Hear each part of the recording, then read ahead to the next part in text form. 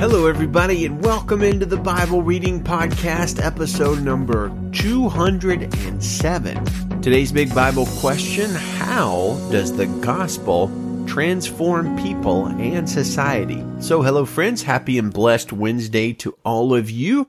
If you're one of our Alaskan listeners, and there are a few of you out there, hope you're okay today, as your state was hit last night by the strongest earthquake that we've had in the entire world for all of 2020. A 7.8 trembler that hit about 60 miles south of Perryville.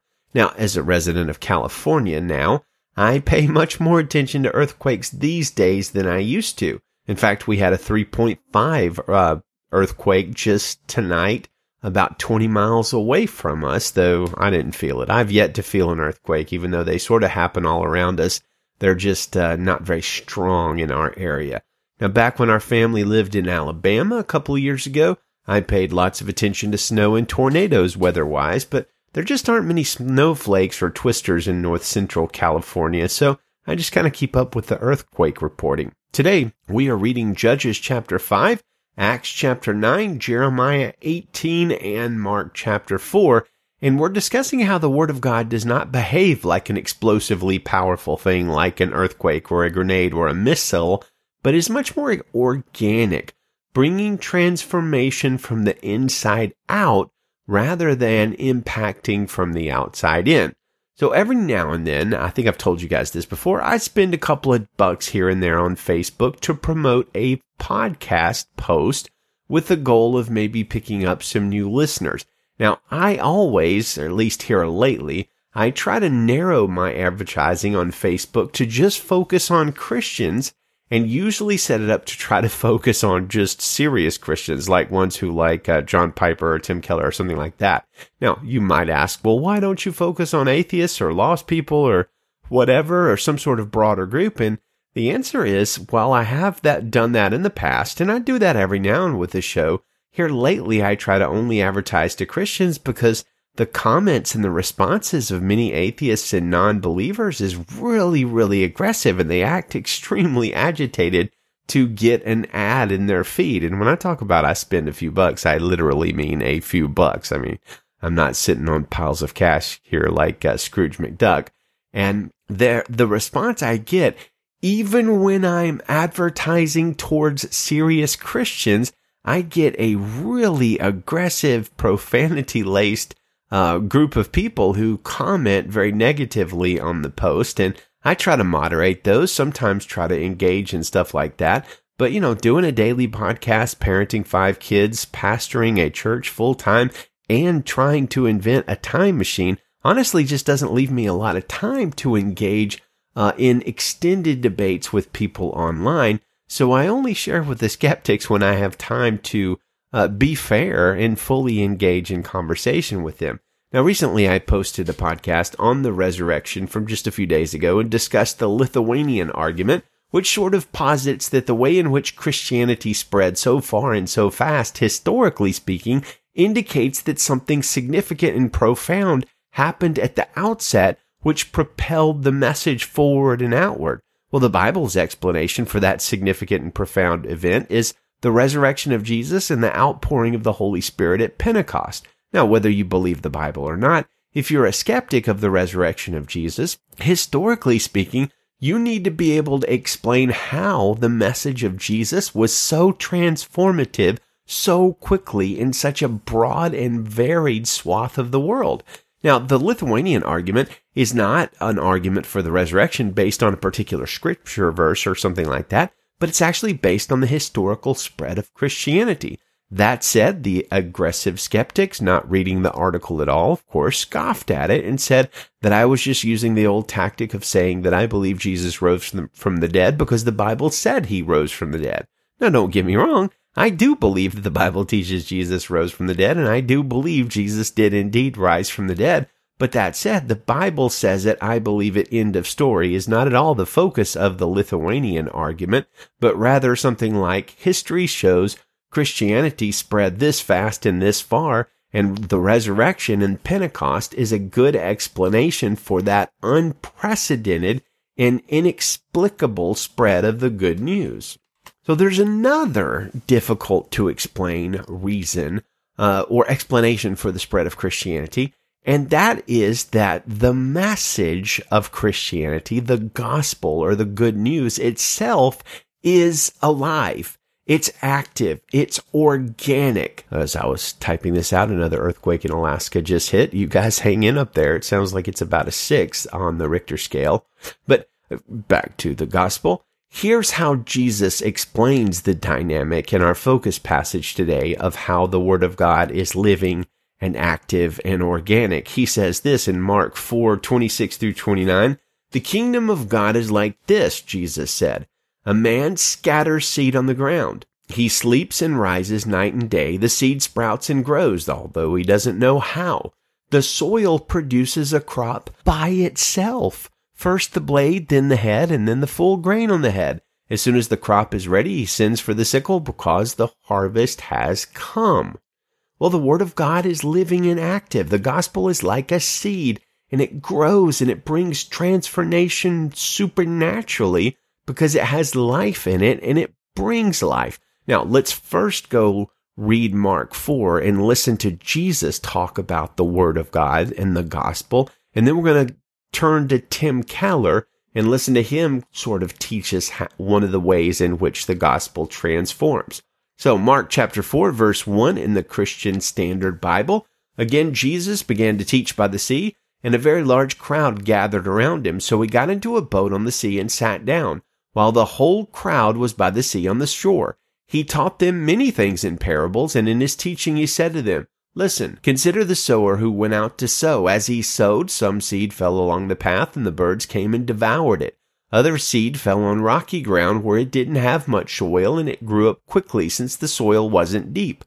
When the sun came up, it was scorched, and since it had no root, it withered away. Other seed fell among thorns, and the thorns came up and choked it, and it didn't produce fruit. Still other seed fell on good ground, and it grew up, producing fruit that increased 30, 60, and 100 times. Then he said, Let anyone who has ears to hear listen. When he was alone, those around him with the 12 asked him about the parables. He answered them, The secret of the kingdom of God has been given to you, but to those outside everything comes in parables, so that they may indeed look and yet not perceive. They may indeed listen and yet not understand. Otherwise they might turn back and be forgiven. Then he said to them, Don't you understand this parable? How then will you understand all the parables? The sower sows the word. Some are like the word sown on the path. When they hear, immediately Satan comes and takes away the word sown in them. Others are like seed sown on rocky ground. When they hear the word, immediately they receive it with joy, but they have no root. They are short-lived. When distress or persecution comes because of the word, they immediately fall away. Others are like seed sown among thorns. These are the ones who hear the word, but the worries of this age, the deceitfulness of wealth, and the desires for other things enter in and choke the word, and it becomes unfruitful. And those like seed sown on good ground hear the word, welcome it, and produce fruit, 30, 60, and 100 times what was sown. He also said to them, Is a lamp brought in to be put under a basket or under a bed? Isn't it to be put on a lampstand? For there's nothing hidden that will not be revealed, and nothing concealed that will not be brought to light. If anyone has ears to hear, let him listen. And he said to them, Pay attention to what you hear. By the measure you use, it will be measured to you, and more will be added to you. For whoever has, more will be given to him, and whoever does not have, even what he has will be taken away from him. The kingdom of God is like this, he said. A man scatters seed on the ground. He sleeps and rises night and day. The seed sprouts and grows, although he doesn't know how. The soil produces a crop by itself. First the blade, then the head, and then the full grain on the head. As soon as the crop is ready, he sends for the sickle because the harvest has come. And he said, With what can we compare the kingdom of God, or what parable can we use to describe it? It's like a mustard seed that, when sown upon the soil, is the smallest of all the seeds on the ground, and when sown, it comes up and grows taller than all the garden plants, and produces large branches, so that the birds of the sky can nest in its shade. He was speaking the word to them with many parables like these, as they were able to understand. He did not speak to them without a parable. Privately, however, he explained everything to his own disciples. On that day when evening had come, he told them, Let's cross over to the other side of the sea." So they left the crowd and took him along, since he was in the boat. And other boats were with him. A great windstorm arose, and the waves were breaking over the boat, so that the boat was already being swamped. He was in the stern, sleeping on the cushion. So they woke him up and said to him, "Teacher, don't you care that we're going to die?" He got up, rebuked the wind, and said to the sea, "Silence, be still." The wind ceased, and there was a great calm. Then he said to them, "Why are you afraid? Do you still have no faith?" And they were terrified and asked one another, "Who then is this? Even the wind and the sea obey him?"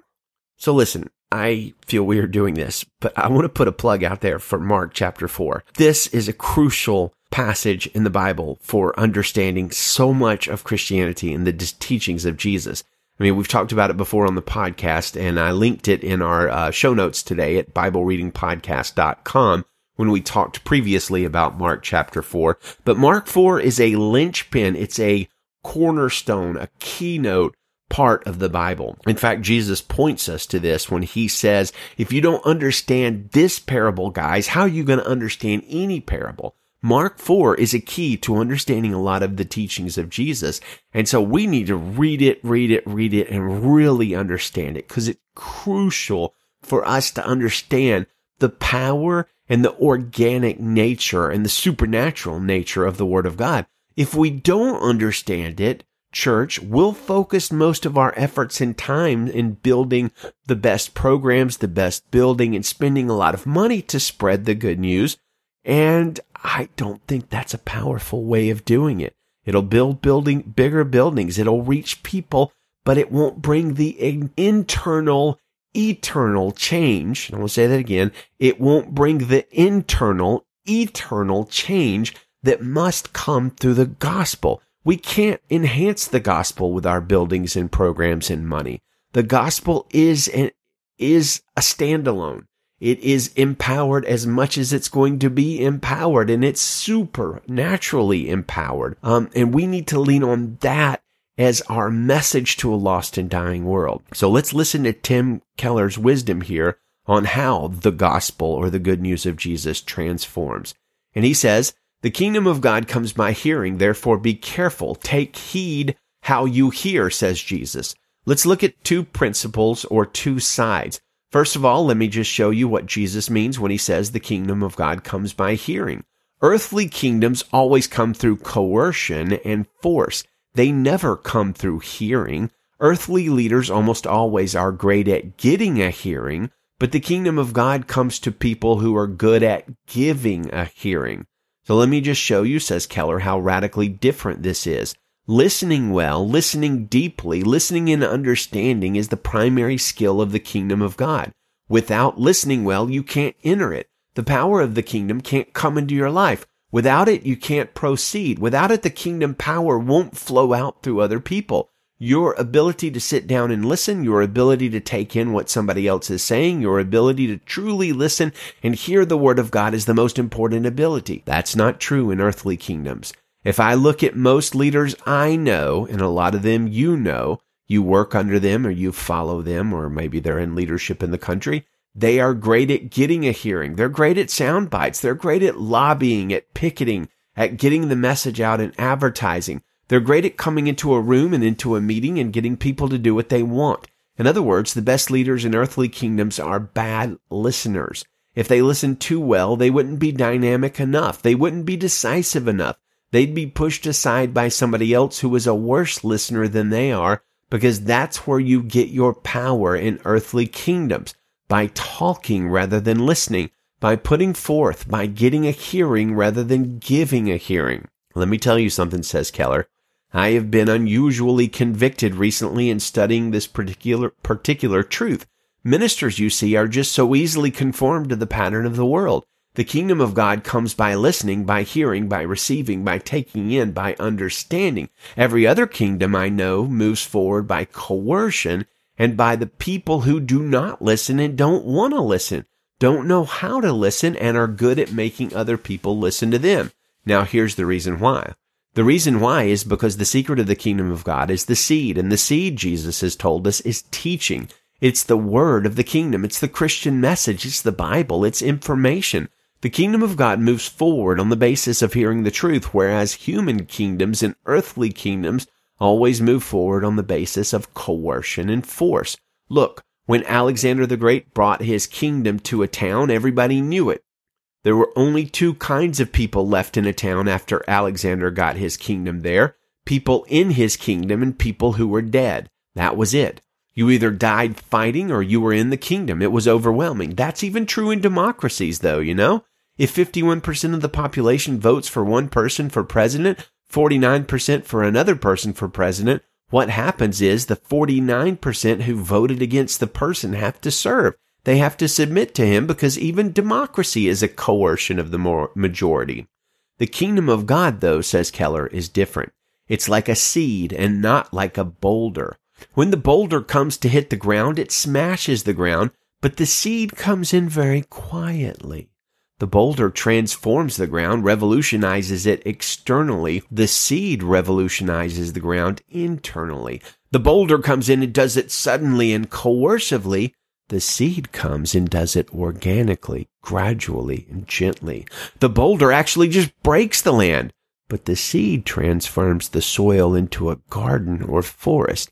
It transforms it by reorienting and rechanneling its energies, its nutrients, and its minerals into life-giving processes. The boulder ultimately doesn't really change the land. It just breaks it with sheer power. The seed transforms it completely and ultimately transforms it more completely. It's not superficial the way a boulder does it. In the same way, human kingdoms, whether it's an Alexander the Great bloody kingdom or whether it's a democratic process, only superficially can affect you. It's done through coercion or manipulation. The kingdom of God comes by getting the truth and having it penetrate the heart.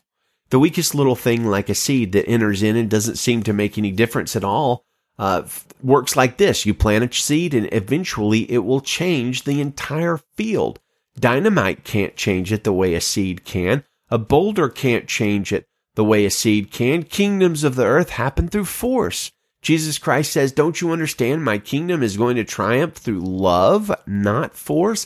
It's going to create loving obedience, not slaves. That's the reason why it says that the soil is really transformed. The soil that is really transformed is the man, the woman who has a heart that takes the truth in and understands it. Jesus says, I'm not out for slaves. Animals don't understand. Slaves don't understand. Computers don't understand. I'm out to change you from the inside out.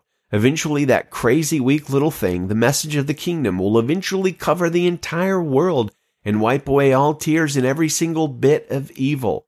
Therefore, for you to hear it and to rehear it and to rehear it and to understand it and take it in, for you to study the Word of God and to take it in and hold on to it and talk to yourself about it, that is the kingdom of God. It comes in a way that looks really strange, but eventually it will change everything, just like a seed. Well, that was a good word from our friend of the podcast, Tim Keller.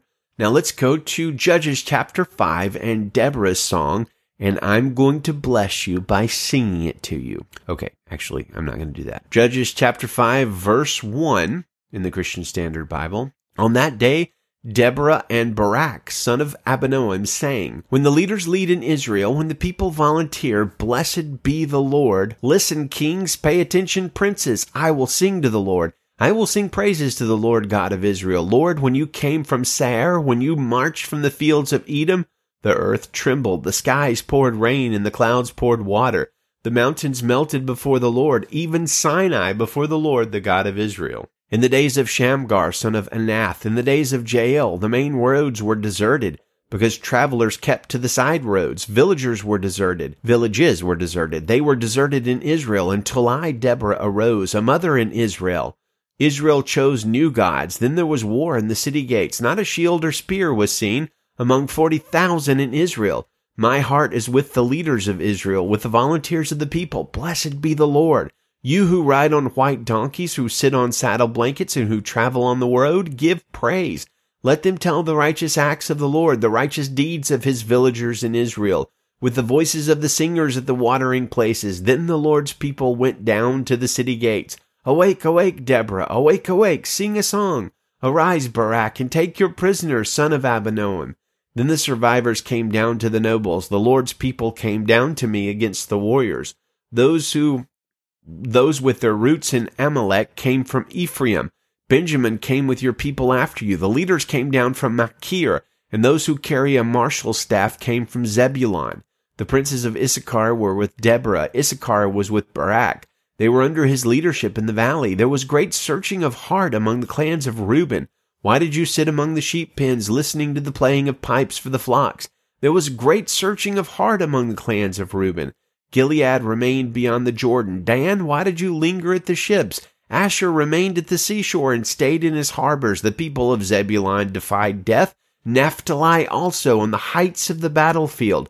Kings came and fought. Then the kings of Canaan fought at Tanakh by the waters of Megiddo. But they did not plunder the silver. The stars fought from the heavens. The stars fought with Sisera from their paths.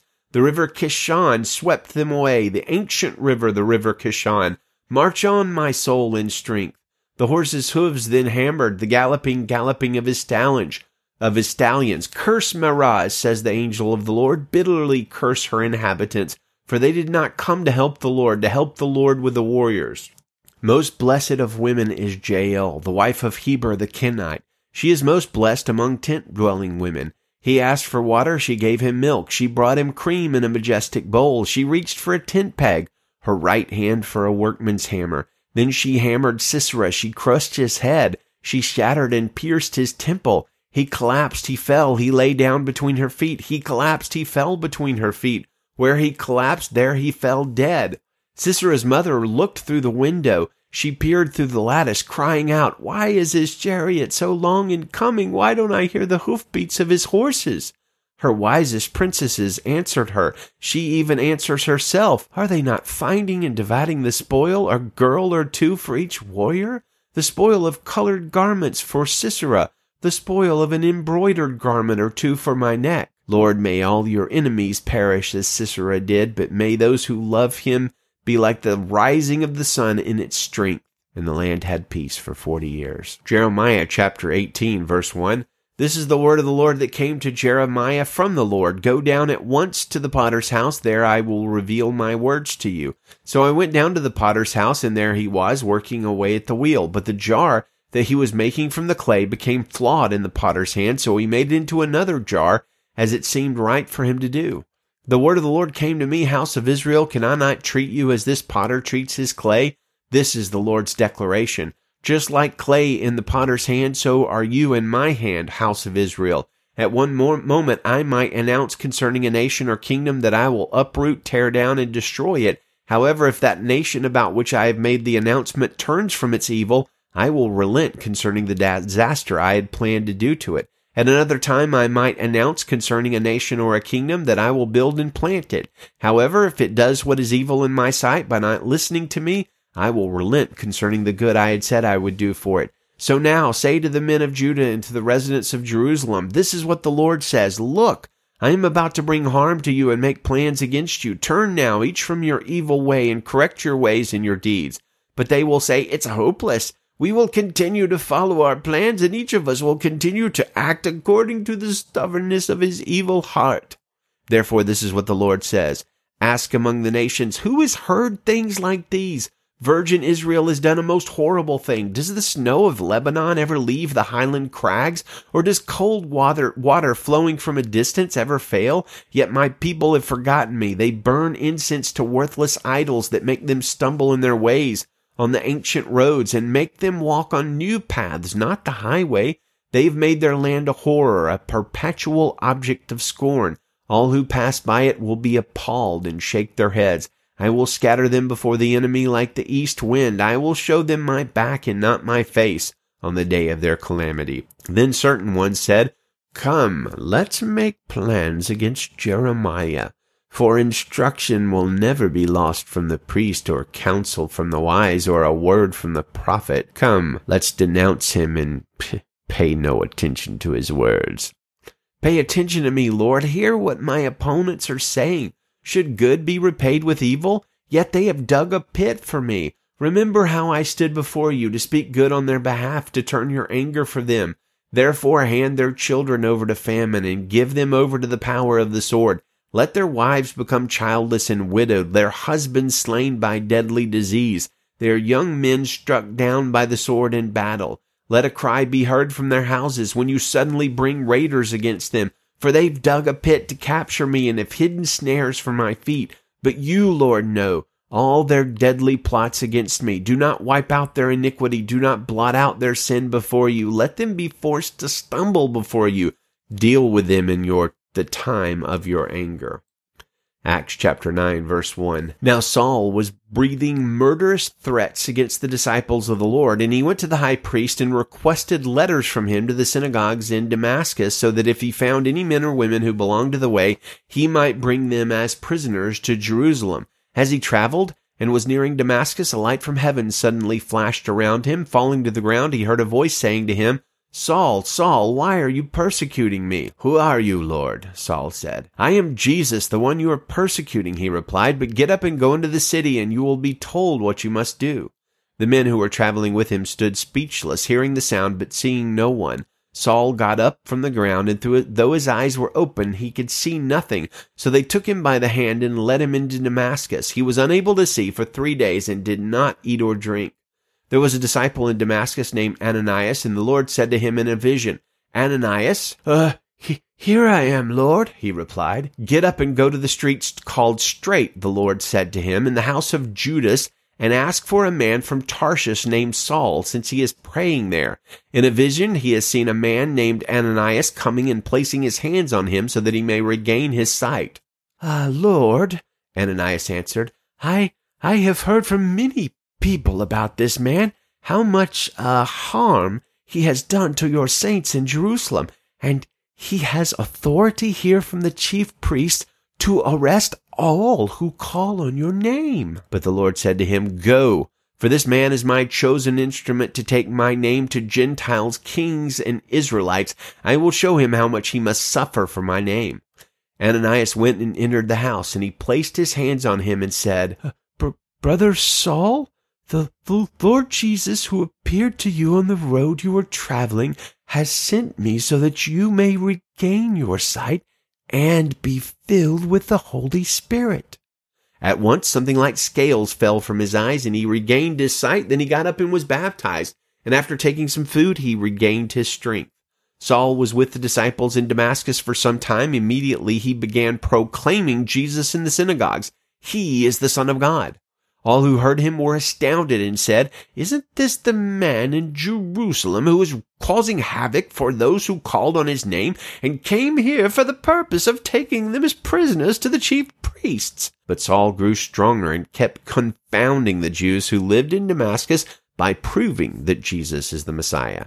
After many days had passed, the Jews conspired to kill him, but Saul learned of their plot, so they were watching the gates day and night, intending to kill him. But his disciples took him by night and lowered him in a large basket through an opening in the wall.